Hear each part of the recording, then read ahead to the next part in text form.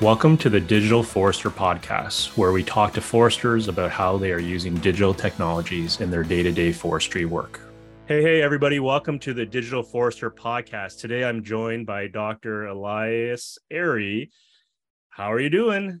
I'm doing good today. It's pretty hot here in Washington today, but I'm good. So let's just jump into it. You were New York at one point, Maine another point, now maybe California. Now you're in the Pacific Northwest. Is this home, or is this just part of the journey? What happened is my company went remote with COVID, as so many of them did, and we just picked the greenest place on the map. And that's how we ended up here in like the Pacific Northwest. So that's awesome. And what a beautiful place to end up. But I know when we were just talking before the podcast, you were like, "Oh, I'm just south of Vancouver." I had to clarify, both which Vancouver, I guess, since I know there's two there, but I think you're kind of sandwiched in between the two, but closer to the Canadian one. Yeah, I'm very close to the Canadian border, just a couple miles south of it. So very cool. Very cool. So you and I met, we're kind of saying like several years ago. You were completing your PhD in LiDAR and forest metrics. And since then, you've gone down a certain path. So I'm really excited to catch up and see what you have done. But maybe to start us off, what got you into forestry? Because I know undergrad was in ecology or something other than forestry. So maybe for our listeners and viewers, give us a sense of how you got into this space of all things. Well, my undergrad was in ecology, and my mom was a biology teacher, so that's how I ended up kind of in ecology. And then, I think forest ecology was the natural next step, which is where I went for my master's at the University of Maine. But I was the only one at the University of Maine at the time who had programming experience, and so. At the time, the university had just acquired a very expensive LiDAR acquisition, and being the only grad student who could possibly do anything about it, I was kind of tasked with doing that. And that's kind of how I got funneled into remote sensing, actually. Very cool. Very cool. So where did this, well, I should pause and say currently you are the co-founder and head scientist at Renoster. So we'll get into that a little bit shortly, but before we get there, so programming, again, as we talk to people on the Digital Forester podcast, we see this trend that a lot of the folks, maybe, I don't want to say blazing the trails, people blaze their trails in different ways, but certainly from a digital forester point of view, a lot of yous have coding skills. So where did that really come from? Minecraft didn't exist in again, we're dating ourselves, but where did that interest come from? That's a good question. I've always enjoyed tinkering, as an undergrad, I did a bunch of programming with photogrammetry for fossil collection, which is just a weird tangent, but obviously parallels because it's the same technology to measure trees. So I've just always been really passionate about tinkering with stuff. Maybe I'm an engineer at heart, but really love the forest. So there you go. Well, that you say that in jest, but sometimes I wonder with some of these digital foresters, are they really just engineers that wanted to hug trees or knew they wanted to be outside more than at a desk? Who knows? So I enjoyed meeting you. I believe it was a conference of some sort. We were chatting and I remember meeting you and you're like, "Oh yeah, I'll just code that in R," and doing all this stuff. And so maybe bring us up to speed in terms of your PhD, your master's PhD. What were you focusing on there? And I think that will help us understand your journey, I guess, into industry and maybe where your interests lie today, but maybe shed some light in some of that research. Yeah, so I did both my master's and my PhD at the University of Maine, and they were both very focused on remote sensing. My master's was all about identifying individual trees and trying to measure them from LiDAR point clouds, which I feel like every remote sensing scientist has done at some point. Everybody's got their own individual tree algorithm. It's tucked away in their pocket. So after my master's, I stayed on for my PhD at the University of Maine. And there I was really focused on using deep learning. So kind of some of the more cutting edge neural network stuff to analyze LiDAR point clouds. I ended up making enhanced forest inventory maps of about 6 states and the Canadian province of New Brunswick. It was pretty cool stuff. I mean, I was using 3-dimensional neural networks to scan the point clouds and identify shapes of tree crowns and stuff. And we actually still use it a little bit in Renoster. After that, I kind of well, after I had made my maps and moved on, I kind of then hopped into the carbon industry. So Yeah, so for our listeners who may not be as familiar with deep learning and enhanced forest inventory, can you maybe, and neural networks, can you maybe explain to us lay people what a neural network is and why it's something significant, or why so many people are excited about this deep learning AI space? yeah, well, I guess so. Enhanced forest inventories are basically developed by using airborne LiDAR to make estimates of forest inventory attributes that you find interesting. I'm all about carbon these days, but of course you can measure all kinds of things like tree count and basal area and whatnot. Traditionally, it's been done by extracting useful features from the LiDAR that have to do with height. So height is very correlated with a lot of the attributes we're looking at, like, carbon and height are pretty tied together. And with those features, we then create like a regression model that predicts based on the LiDAR heights, whatever we're trying to predict. So forest carbon or basal area. What's special about deep learning is that it's able to identify its own features in the data set. And what I mean by that is that whereas before humans were basically going in and saying, this is the height that was measured by the LiDAR, and this is the height that we think corresponds to biomass, with deep learning, it's able to actually scan the LiDAR point cloud by itself and come up with the set of measurements that it thinks are important for estimating biomass. And so it's much more esoteric. It's much more difficult to actually tease apart and see what it's measuring. But at the same time, because the algorithm itself is identifying the useful features, such as crown shapes and crown sizes, it tends to be a little bit more accurate if you've got enough data. So.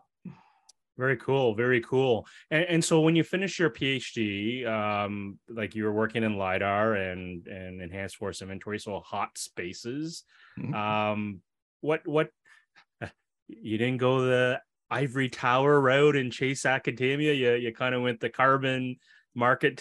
Tell me that story, because I'm curious to know. We haven't synced up in a while, so I'm even curious to know how did you end up where you ended up? Well, I really wanted to have an impact, and I didn't think hiding away in a postdoc would have the strongest impact in the world. And so, I was wandering around the timber industry and a lot of different areas, but something about the startup world really caught my attention, because there is the potential there to really disrupt things and change things. And so, I went into forest carbon. One of the big draws for that is that it's done very manually today. The world of forest carbon, and there's a lot that remote sensing can improve upon. So okay, very cool, very cool. So I'm pumped to have this conversation with you, because I have to claim or represent, maybe, well, I shouldn't say many of our listeners, I'll just speak for myself, but I don't understand the forest carbon. I don't want to say game as in there's some gaming, but I'll just say game for lack of a better word. Bring me up to speed. Like what's been going on the last couple years, and then we'll delve into the technology, and then we'll go into what Renoster is doing today. I'm assuming there's, as you said, you want to do something with impact. I'm assuming there's that motivator still there. So I'm curious to know that journey. But what does the world look like right now in terms of forest carbon? I've chatted with other players that are in the space, are using EO and other remote sensing technologies to predict things, et cetera, and creating platforms, and credits are trading. I've heard the term greenwashing used at play, question marks. But what does the world look like today for the newbie in the forest credits world? Yeah. So the way the system works today is that there are basically 3 protocol bodies that create a set of rules that projects have to follow in order to be issued credits. And these aren't particularly special protocol bodies. They just kind of cropped up 15 years ago. So you've got VERA, American Carbon Registry, Climate Action Reserve are the 3 big ones. And they create a set of rules that you basically have to follow in order to establish that your forest carbon projects are any good. And one of the biggest problems that you come across pretty quickly is that the protocols that they've developed are pretty easily gamed.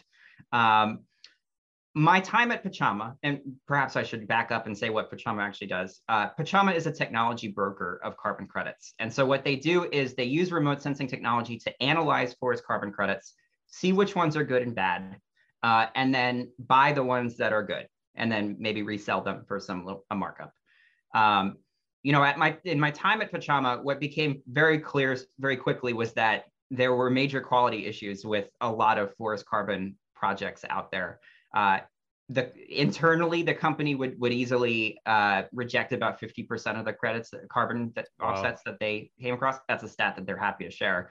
But even more than that, potentially have issues. And there's 1,000 different ways that people can kind of put their thumb on the scale to get credits, and I'd love to dive into that in a bit. But I left Pachama in September of last year, primarily because after doing all that work, after using remote sensing to analyze over 100 different carbon projects, none of that stuff was being made transparent to the public. And from my perspective, the world really needs to know which carbon projects are good and bad. We need a market mechanism to actually favor good credits. And we can get into how credits work because there's a lot of different carbon credit types. But ultimately, if we really want to have a dent in climate change, we need to know which projects are doing well and which aren't. And so after I left Pachama, I kind of wandered around a bit. I was wondering how I could do this, maybe as an NGO. I ended up joining Renoster as a co-founder. And what we're going to be doing is basically reviewing forest carbon projects using remote sensing technology and telling you which carbon credits are good and bad.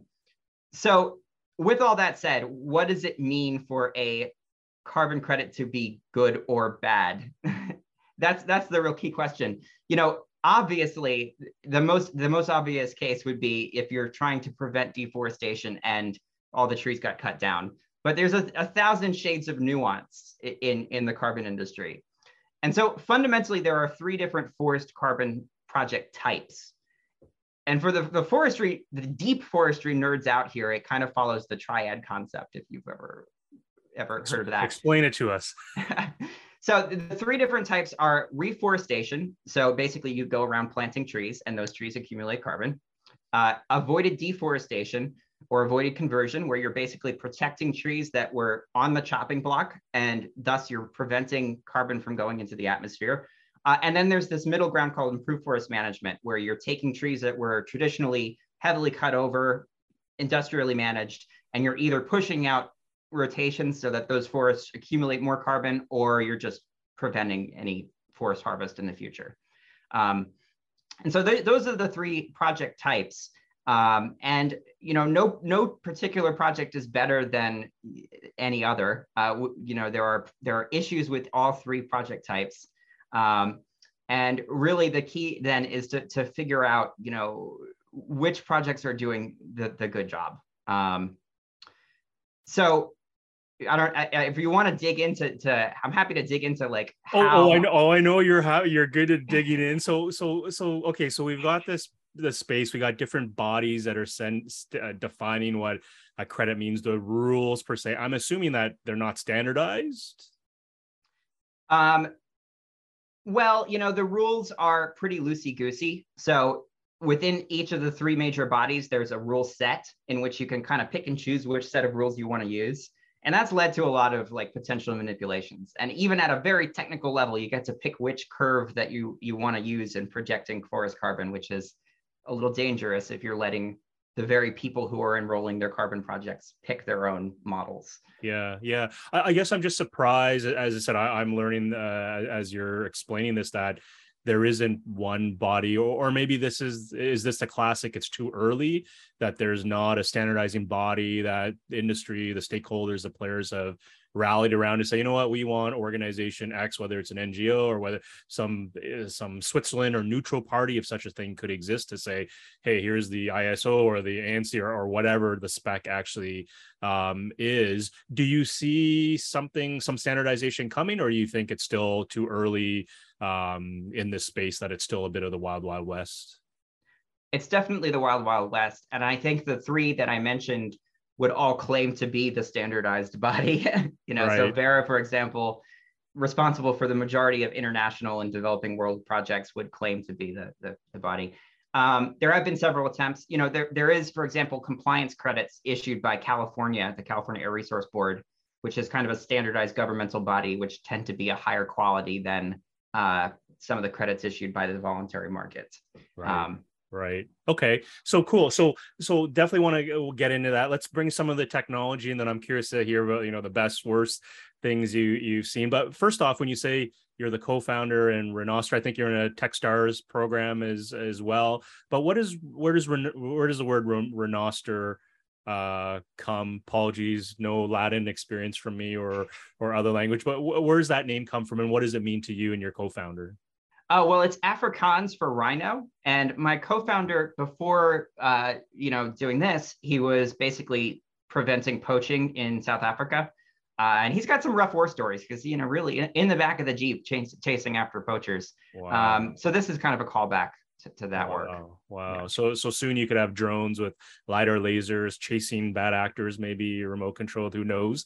So let's bring in the technology full things. We kind of touched on airborne LiDAR again with enhanced force inventory. Many listeners by now probably know everybody and anybody's using it in some shape or form. I laughed when you said everyone has their own individual tree crown segmentation, algorithm, species typing, whatever the flavor is, and those still exist, and there's nothing wrong, as opposed to it's a hard problem, a hard nut to crack to do it at a consistent precision per se. But in terms of technology, walk us through as you're looking at Renoster and past work you've done, is this really the traditional, we're using the Sentinels, we're using the Landsats, or is this something more, I'm using these secret stealth satellites that no one knows about to give us better hyper multi-spectral spatial whatever resolution?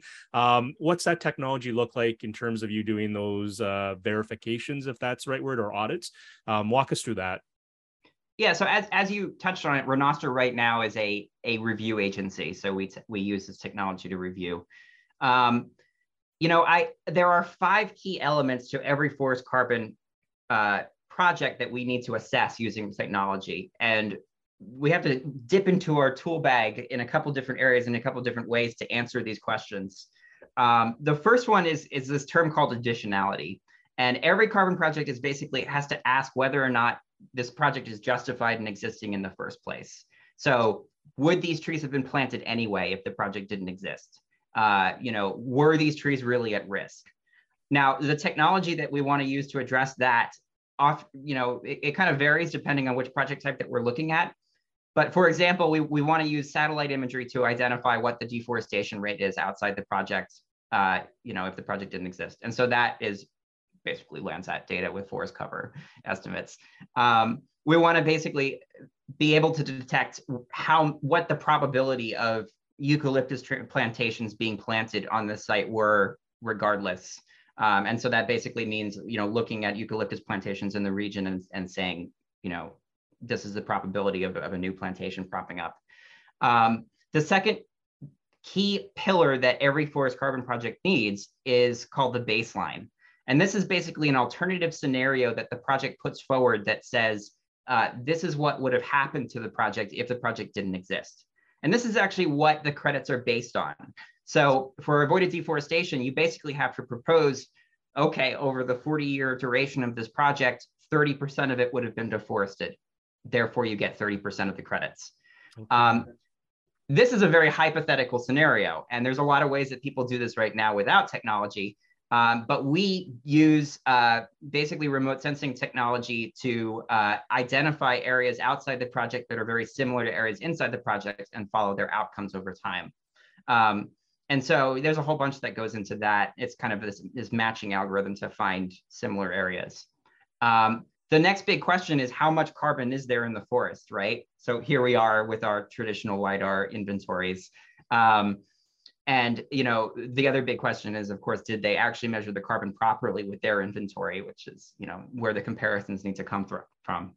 The next thing that's often asked is this kind of nebulous concept of leakage. And leakage is this idea that if you protect some set of land, the bad guys might just go next door and cut the trees down next door, and you really haven't done anything. And it happens with all project types. And so, again, we're kind of using tree cover estimates, and then there's a little bit of economics involved about how much timber they're taking off the marketplace that may drive timber prices. And then finally, we want to ask, the question of how long are these trees actually going to be preserved? And this is a concept called permanence. Going into this are a set of risk models. So classic fire risk models, very similar to the land fire program that exists in the United States to estimate fire probability on any given year. Flood risk models based on, elevation off of rivers and then, historical floods that may have occurred.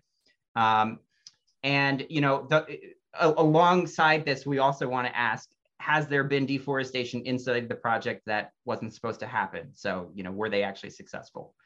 So that's a juicy set of questions, and they all involve different sets of remote sensing technology. But fundamentally, we have to answer that for all the different project types.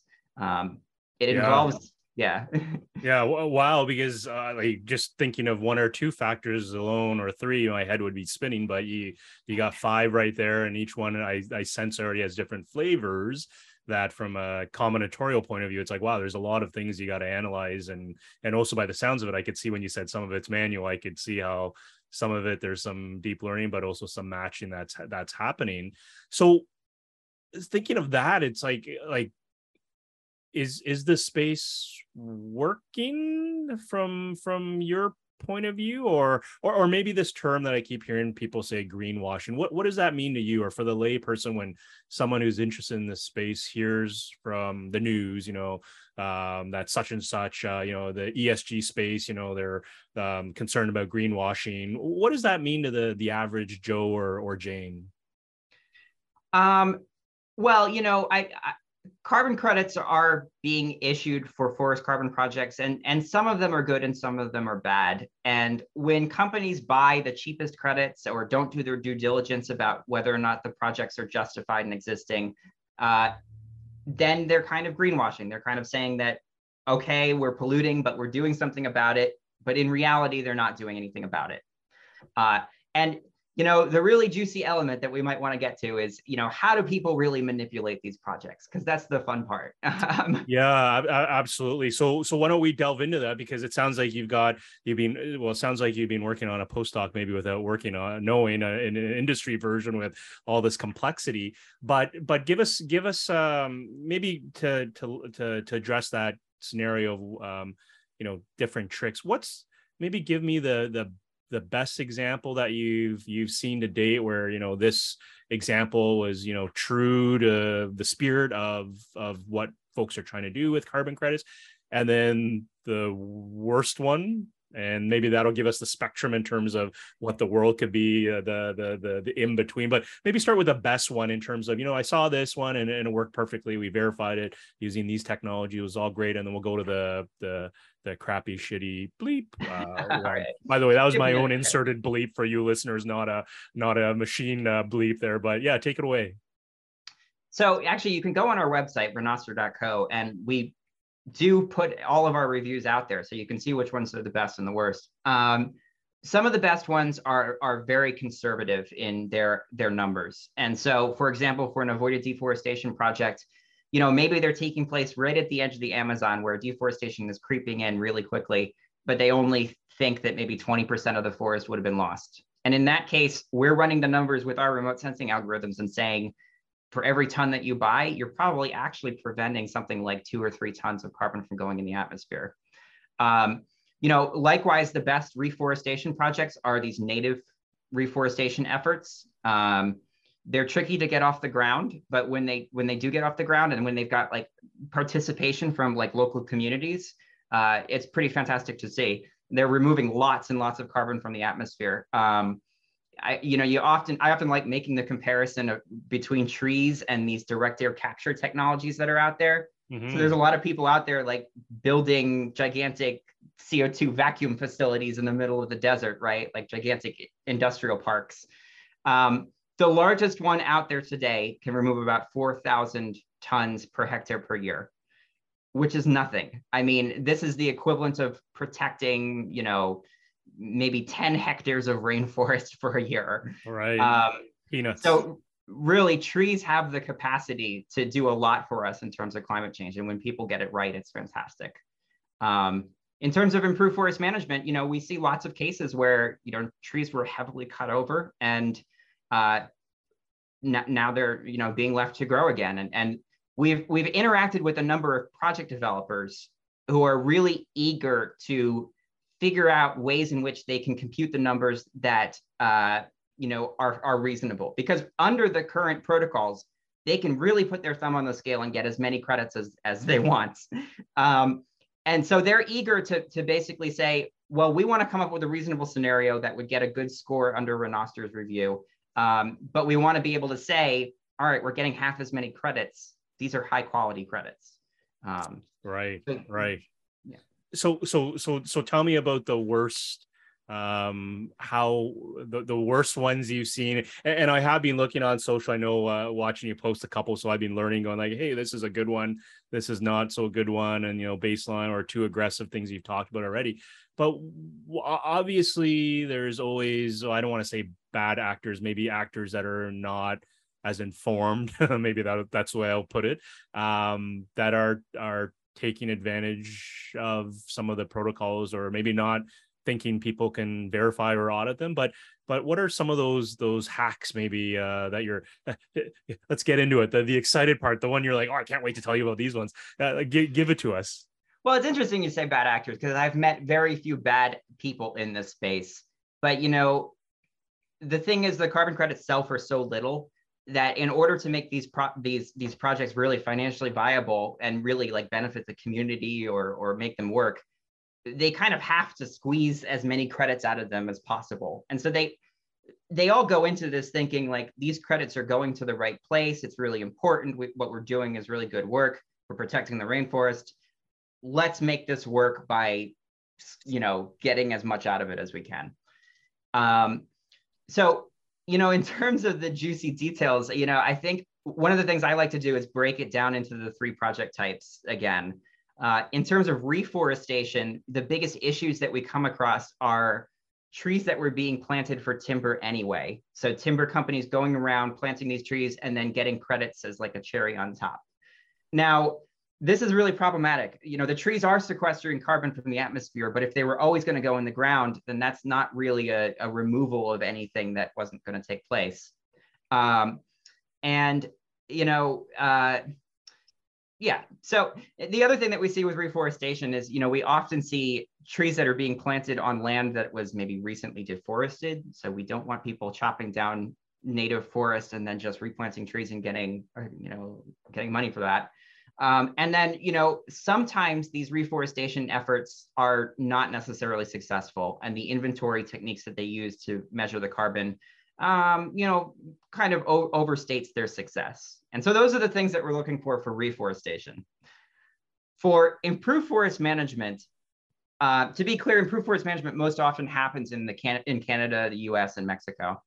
What we see a lot are trees that were already protected.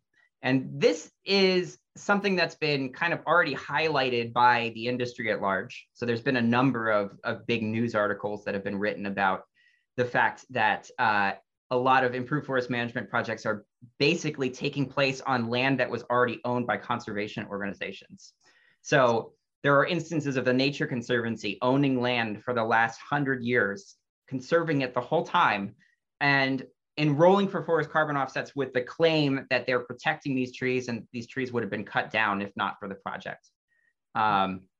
There's a good chunk of improved forest management projects out there that are doing this. And again, the reason that this happens is that the Nature Conservancy thinks that they're doing a good job. They're not awful people. They think that they're doing a good job and they should be, incentivized for it. And the credits, they just don't sell for enough to make it so that anyone who's doing this kind of financially can really make a profit a lot of the time. Another thing that we see with improved forest management is baseline manipulation. And what I mean by that is that, like I said, you have to basically describe a scenario of what likely would have happened on the project if the project didn't exist. And so we see people calling for very aggressive clear cuts, for example. Maybe you're in like rural Vermont where clear cutting on a large scale would be like silvicultural suicide. The project would claim that if the project didn't exist, they would have clear cut all the land. And that just doesn't seem very likely based on what happens in the region. And then finally, for improved forest management, another little bit of manipulation that we see that is definitely more sinister than the others is that people will often draw the project boundaries just around the trees that they weren't able to harvest. So yeah, I can share my screen if you want to see an example, but we're on a podcast. Yeah.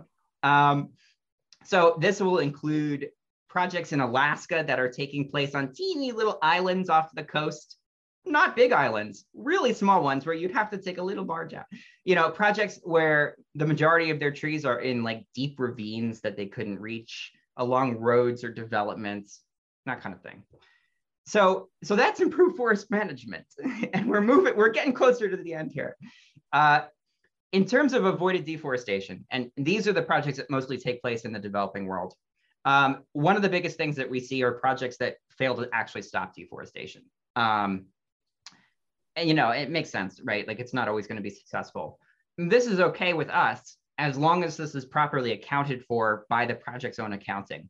And the thing is, there's a number of ways in which they can kind of maybe use worse maps to estimate deforestation loss. Maybe they'll use the Brazilian national government estimates of deforestation, which are a little bit suspicious compared to peer-reviewed literature. And so we want to make sure that if there is deforestation taking place inside the project, that it's actually, you know, being accounted for. The other thing we see are overly aggressive baselines. So some of the most aggressive projects are taking place in like arid mountain ranges where you'd never really want to convert that land to pasture. And yet that's what's being claimed is likely to happen. And then, you know, sometimes, again, a little bit more sinister is they'll mess with the project boundaries. So one thing you can do under certain protocols is you can actually change the actual area that you've committed to protect. And so deforestation will happen. They just walk back their protection. Deforestation happens again. They just walk back their commitments again and again and again, spatially, mind you. So they're actually committing to protecting less. Well, every year they're still getting credits issued. So that's problematic. So that's the juicy details. Yeah, no, fascinating. It's like, you know, part of me listening to you, I'm kind of like, are we, is this a half glass full, half glass empty? We're at that stage where we're trying to do better. And as you said, there's not necessarily bad actors, just maybe people accidentally using different data sources, and maybe they don't even know there's other data sources available to them. But I guess thinking of one thing you mentioned that I've heard twice on this, where you're saying the price of the credit isn't sufficiently high enough.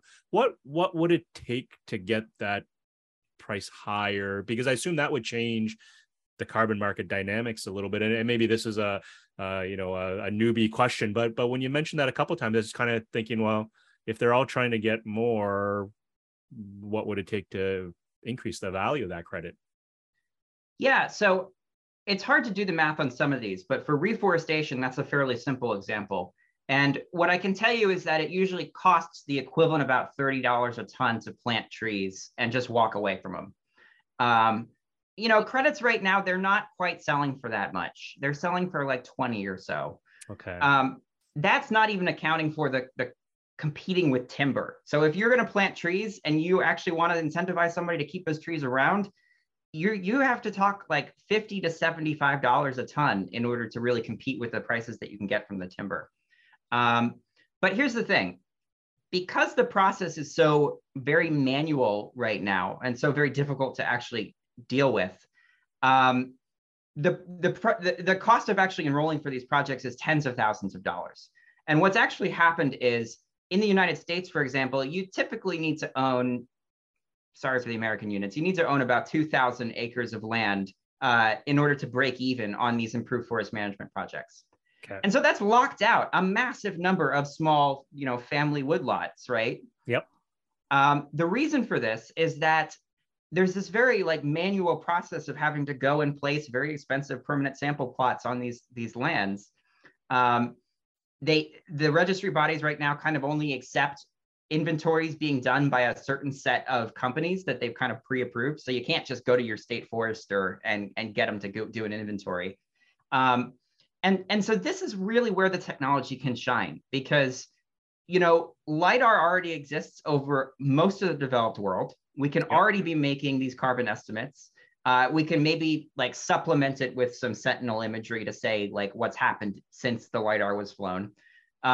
And potentially we could be making these carbon estimates and unlocking this management option for millions of small landowners in the US and Canada and elsewhere too. Interesting. So is that the play or the vision for Renoster? I'm thinking you're a startup. Obviously, you got to make money to survive. So what's the value proposition for Renoster in this space? Is it taking some of the algorithms, the brain trust of you, and automating and taking some of these manual things and making them more easier, or is it a different avenue as the one you just described? Why would someone call Dr. Ayrey up from Renoster to help do this verification? Well, right now, again, we're focused on reviewing existing projects. So somebody would call me up because they're interested in buying offsets for their company, and they really want to make sure that they buy the right ones. I think we want to become a thought leader in this space and eventually propose the technologies that can be used to actually issue credits. We're kind of almost there already with kind of the technology that we're using to verify the credits, but there are some really difficult question marks still behind, how would we use this technology? And I know you've got a deeply nerdy audience, so I would love to actually describe what I think are some of the Go hitches. for it. Go for it. So, one of the things that I think has been used as an excuse for not using LiDAR for forest inventories and carbon projects is that the uncertainty estimates are really hard to pin down. And you can get uncertainty for a single estimate if you at a pixel level based on your RMSE for your model. But if you make if you make a map of a project area, getting that project area uncertainty is really tricky. And so this is one of the things that we're trying to figure out. It deals with spatial autocorrelation because maybe you're training a model over a huge area and you're applying it to one little forest, and all of your uncertainties are going to be correlated. So it's going to be a much higher uncertainty than you might think. So that's one of the biggest issues that has been used by some of the industry so far to kind of disparage remote sensing. Another big question I think out there is how do we use all of this remote sensing data to propose what likely would have happened to this forest? Now, Renoster has its approach. It uses a nearest neighbor matching algorithm. Is that the best way of doing it? Is there some fancy deep learning thing that could be used to predict where deforestation is going to happen next? It's kind of an open question, I think. So. Yeah, interesting. So thinking of that and thinking of the technology side, because you're kind of bringing us into that, what the future could look like. You've mentioned, continental USA, flown already, the 3DEP program. There's other programs, lots of EO happening. That's today. So maybe as we look out, let's say 2 to 3 years out, and let's say somebody came and said, Elias, here's a bucket load of dollars and go ahead, build me this, let's say for the US and America continental wide verification system that's powered by geospatial and AI, all the buzzwords. Do you have the technology now to do it, or is there something that you're missing that you feel like we need to fill these gaps? And if so, what are those gaps that you see from your seat? Yeah, I mean, I think largely we do have the technology now. I think the two gaps that I talked about are probably the biggest ones. So, for example, we have the technology now to say how much carbon there is in the forest, right? Maybe we're having a harder time with uncertainty estimates. We probably have the technology to say what likely would have happened to the forest based on what's happening in the surroundings and based on what's happened in the past. So here we're taking historical Landsat data or something like that. We have the technology to monitor the forest on a high frequency basis. So even with the satellites in orbit now, we can do that fairly well, at least in terms of deforestation. I think that the missing piece is probably buy-in from the carbon world. I think NCX has kind of struggled with that because they're using this technology to try to issue carbon credits, and the challenge is convincing people. And there are a couple of technicals like the uncertainty estimation that I think needs to be kind of hammered out a little bit. Right. So thinking of for some of our listeners that may not be as familiar with the Earth observation space, I always pick on my sister. By the way, it's kind of a running joke now. Sorry, Jen, but Landsat dates back several years. They opened up their archives, and because you keep it in for, what happened, and there's that temporal component that we're talking about, that really you got to go backwards or wait long enough to then look backwards. But the Landsat, tell me your thoughts when they open that up for the public. Tremendous legacy still going. Where was that? I'm a loaded question, but I assume that was a game changer, right?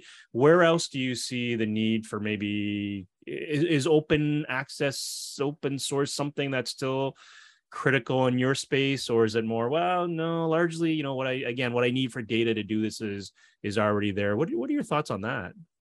Well, yeah, Landsat was absolutely essential for all of, because we do have to look into the past to say what likely is going to happen in the future. As always with these types of things, I think the biggest difficulty is plot data, right? So ground truth. It's very frustrating to me that a lot of national forest inventories are kind of kept secret. I'm thinking about like making a YouTube video on it, to be honest. So, the plot data used to train these. And I think one of the biggest challenges with using remote sensing to actually start issuing carbon credits is that people need to trust your remote sensing algorithm. And how are they going to do that? How are they going to make sure that you actually trained it on an appropriate set of plots, that you have an algorithm that's good for that region, if not by having some sort of public plot data set that you can validate against? I've trained a lot of algorithms in my day. One of the earliest things that I made a mistake on as a grad student was training a LiDAR model based on plot data from only state parks where the forests were way high, had way more carbon than they normally would. Obviously, when I go outside of state parks, the model was overestimating by 50%. We need to make sure that people aren't, doing that. So we need a set of standards for remote sensing models to say whether or not they're good enough, where they can be applied. And I really think we need a set of public ground truth data that can be used to validate. When I look out there right now, the two data sets that strike me as being potential for that is, national forest inventory data, and then also the JEDI calibration validation data. This is a NASA data set that's been put together by scientists all over the world that may eventually be made public for us to actually play with and verify the validity of our models. So. Yeah, interesting, and for sure, it's kind of funny. All things come back to boots still on the ground, even though we're talking about Earth observation. I know I've talked to a lot of foresters in my career where they're worried about having a job, and I've always said, hey, you got nothing to worry about. The boots always need to be on the ground. It's interesting you bring up the plot side, because at times I wondered, when you think about openness and transparency, I'm thinking, well, I'm going to go cruise my own whatever hectare, 400 square meter, again, acres, whatever plot, to compare and see if apples, what you pump out, is actually what I cruised or measured in the field. At times I wonder, when you think about openness, transparency, do we need to move to more of a I don't like the word democratization. I hear it too often as a buzzword, but maybe volunteer geographic information. People that you can pay to go bird for you or record something, right? Is this something, an opportunity to crowdsource maybe some of this data? What are your thoughts on that? Well, that's an interesting question. I mean, I've done a lot of forest mensuration work in my time, and it's not an easy thing to crowdsource. Can we get to the point where somebody is taking a cell phone and like doing a 360 sweep and getting a forest measurement from that? Yeah, I think we're getting closer to that. Maybe not right now, but I think that's in the near future. Okay. Okay. Well, so that's a good segue.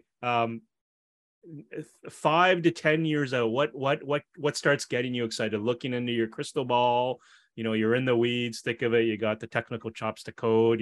You've lived, seen all these, the circus, if we call it. That's not said in a bad way, as opposed to lots of different things, shiny balls in the air. But bring us out to 5 years. What's getting you excited, whether at the EO, whether it's on pure geospatial, or what gets you excited 5 years out, a little further out?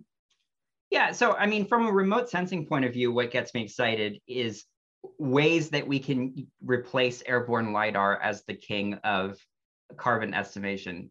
Because LiDAR is oftentimes about as expensive as a field inventory itself. And so for all my like prognosticating about how we can use LiDAR, Unless you're actually using the public data sets, you're kind of out of luck. I mean, you might as well oftentimes go measure trace. So I think there are a number of technologies that are kind of on the horizon that might be able to replace LiDAR. I get most excited about the ones that are in orbit because, yeah, sure, a drone could fly. A drone isn't necessarily going to cover 50,000 hectares in Papua New Guinea. Maybe it could. So, in terms of technologies that are in orbit now that really haven't been tested or could be, I think stereo high resolution satellite imagery has a lot of promise. So there's a number of companies out there like Planet and Maxar that are starting to offer really high resolution stereo images that let you create three-dimensional reconstructions of the forest. And I don't think that they've really been tested to see whether or not we can get the same level of accuracies from LiDAR. Another technology that's brand new is really super high resolution radar. So companies like ICEYE are kind of out there, and URSA, they're out there collecting sub-meter resolution radar. And now from a traditional remote sensing point of view, the kind of radar that they collect, the X-band radar, it just bounces right off the surface. And so people have been a little bit dismissive of it in the past. But their radar is so high resolution that you're actually able to see, the branches and tree crowns of individual trees. And so I have to think that there's more information in that. I also get very excited about the ESA's biomass mission. Maybe this is a radar mission that's coming up. It's a totally different type of radar than what's been out there. It's called P-band radar.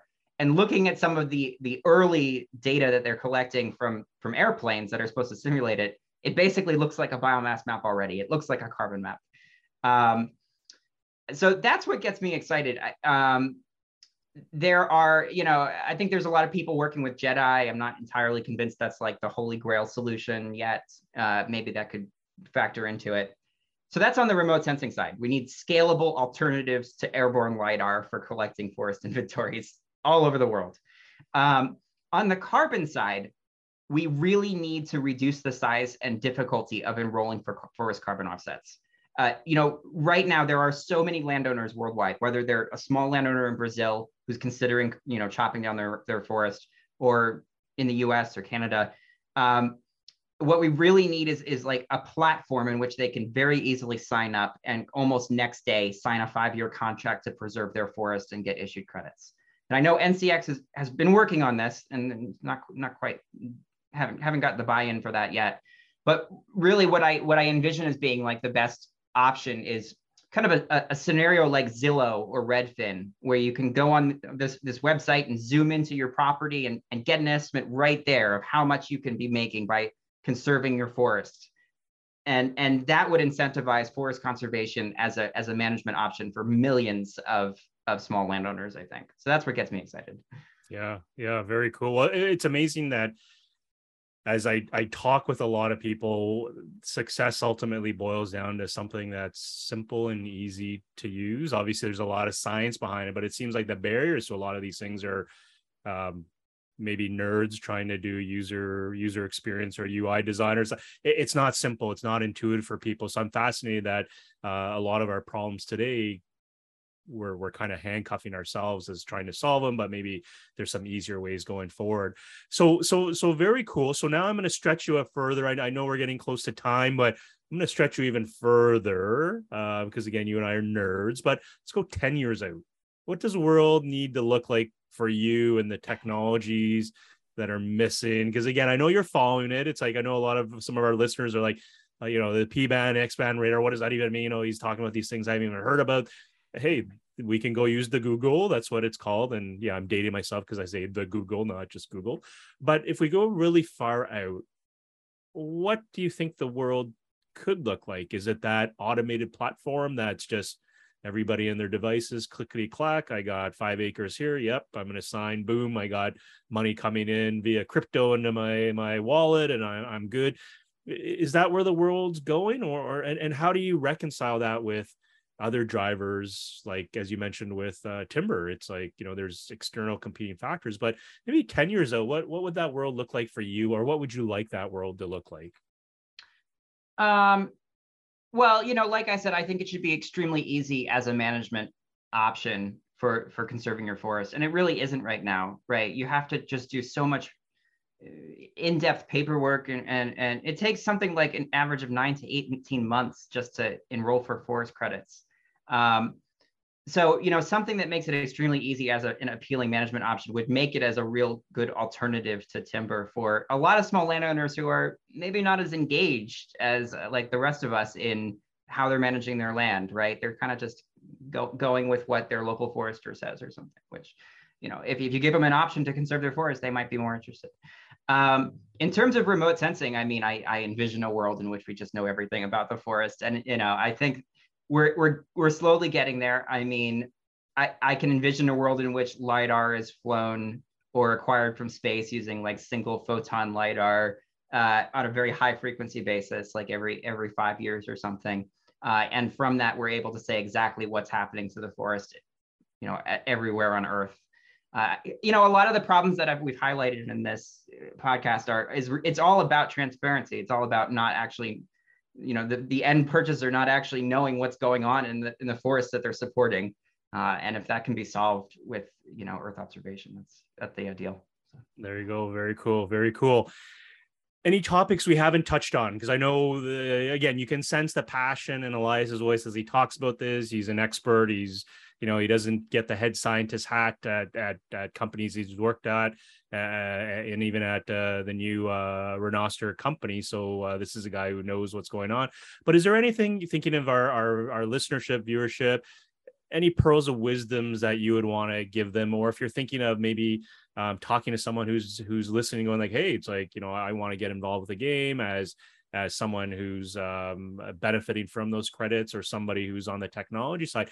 Any pro tips for any folks, or something we haven't covered for that you wanted to touch on? No, I think we've covered on a lot. Yeah, I mean, if you're looking to get into this space, I think there's a lot of companies that are looking to kind of be disruptive here, and we'll see which one comes out ahead. It's pretty difficult to get in the space right now, but as a small landowner, it's pretty difficult to enroll. But hopefully, in another couple of years, it'll get way easier for you.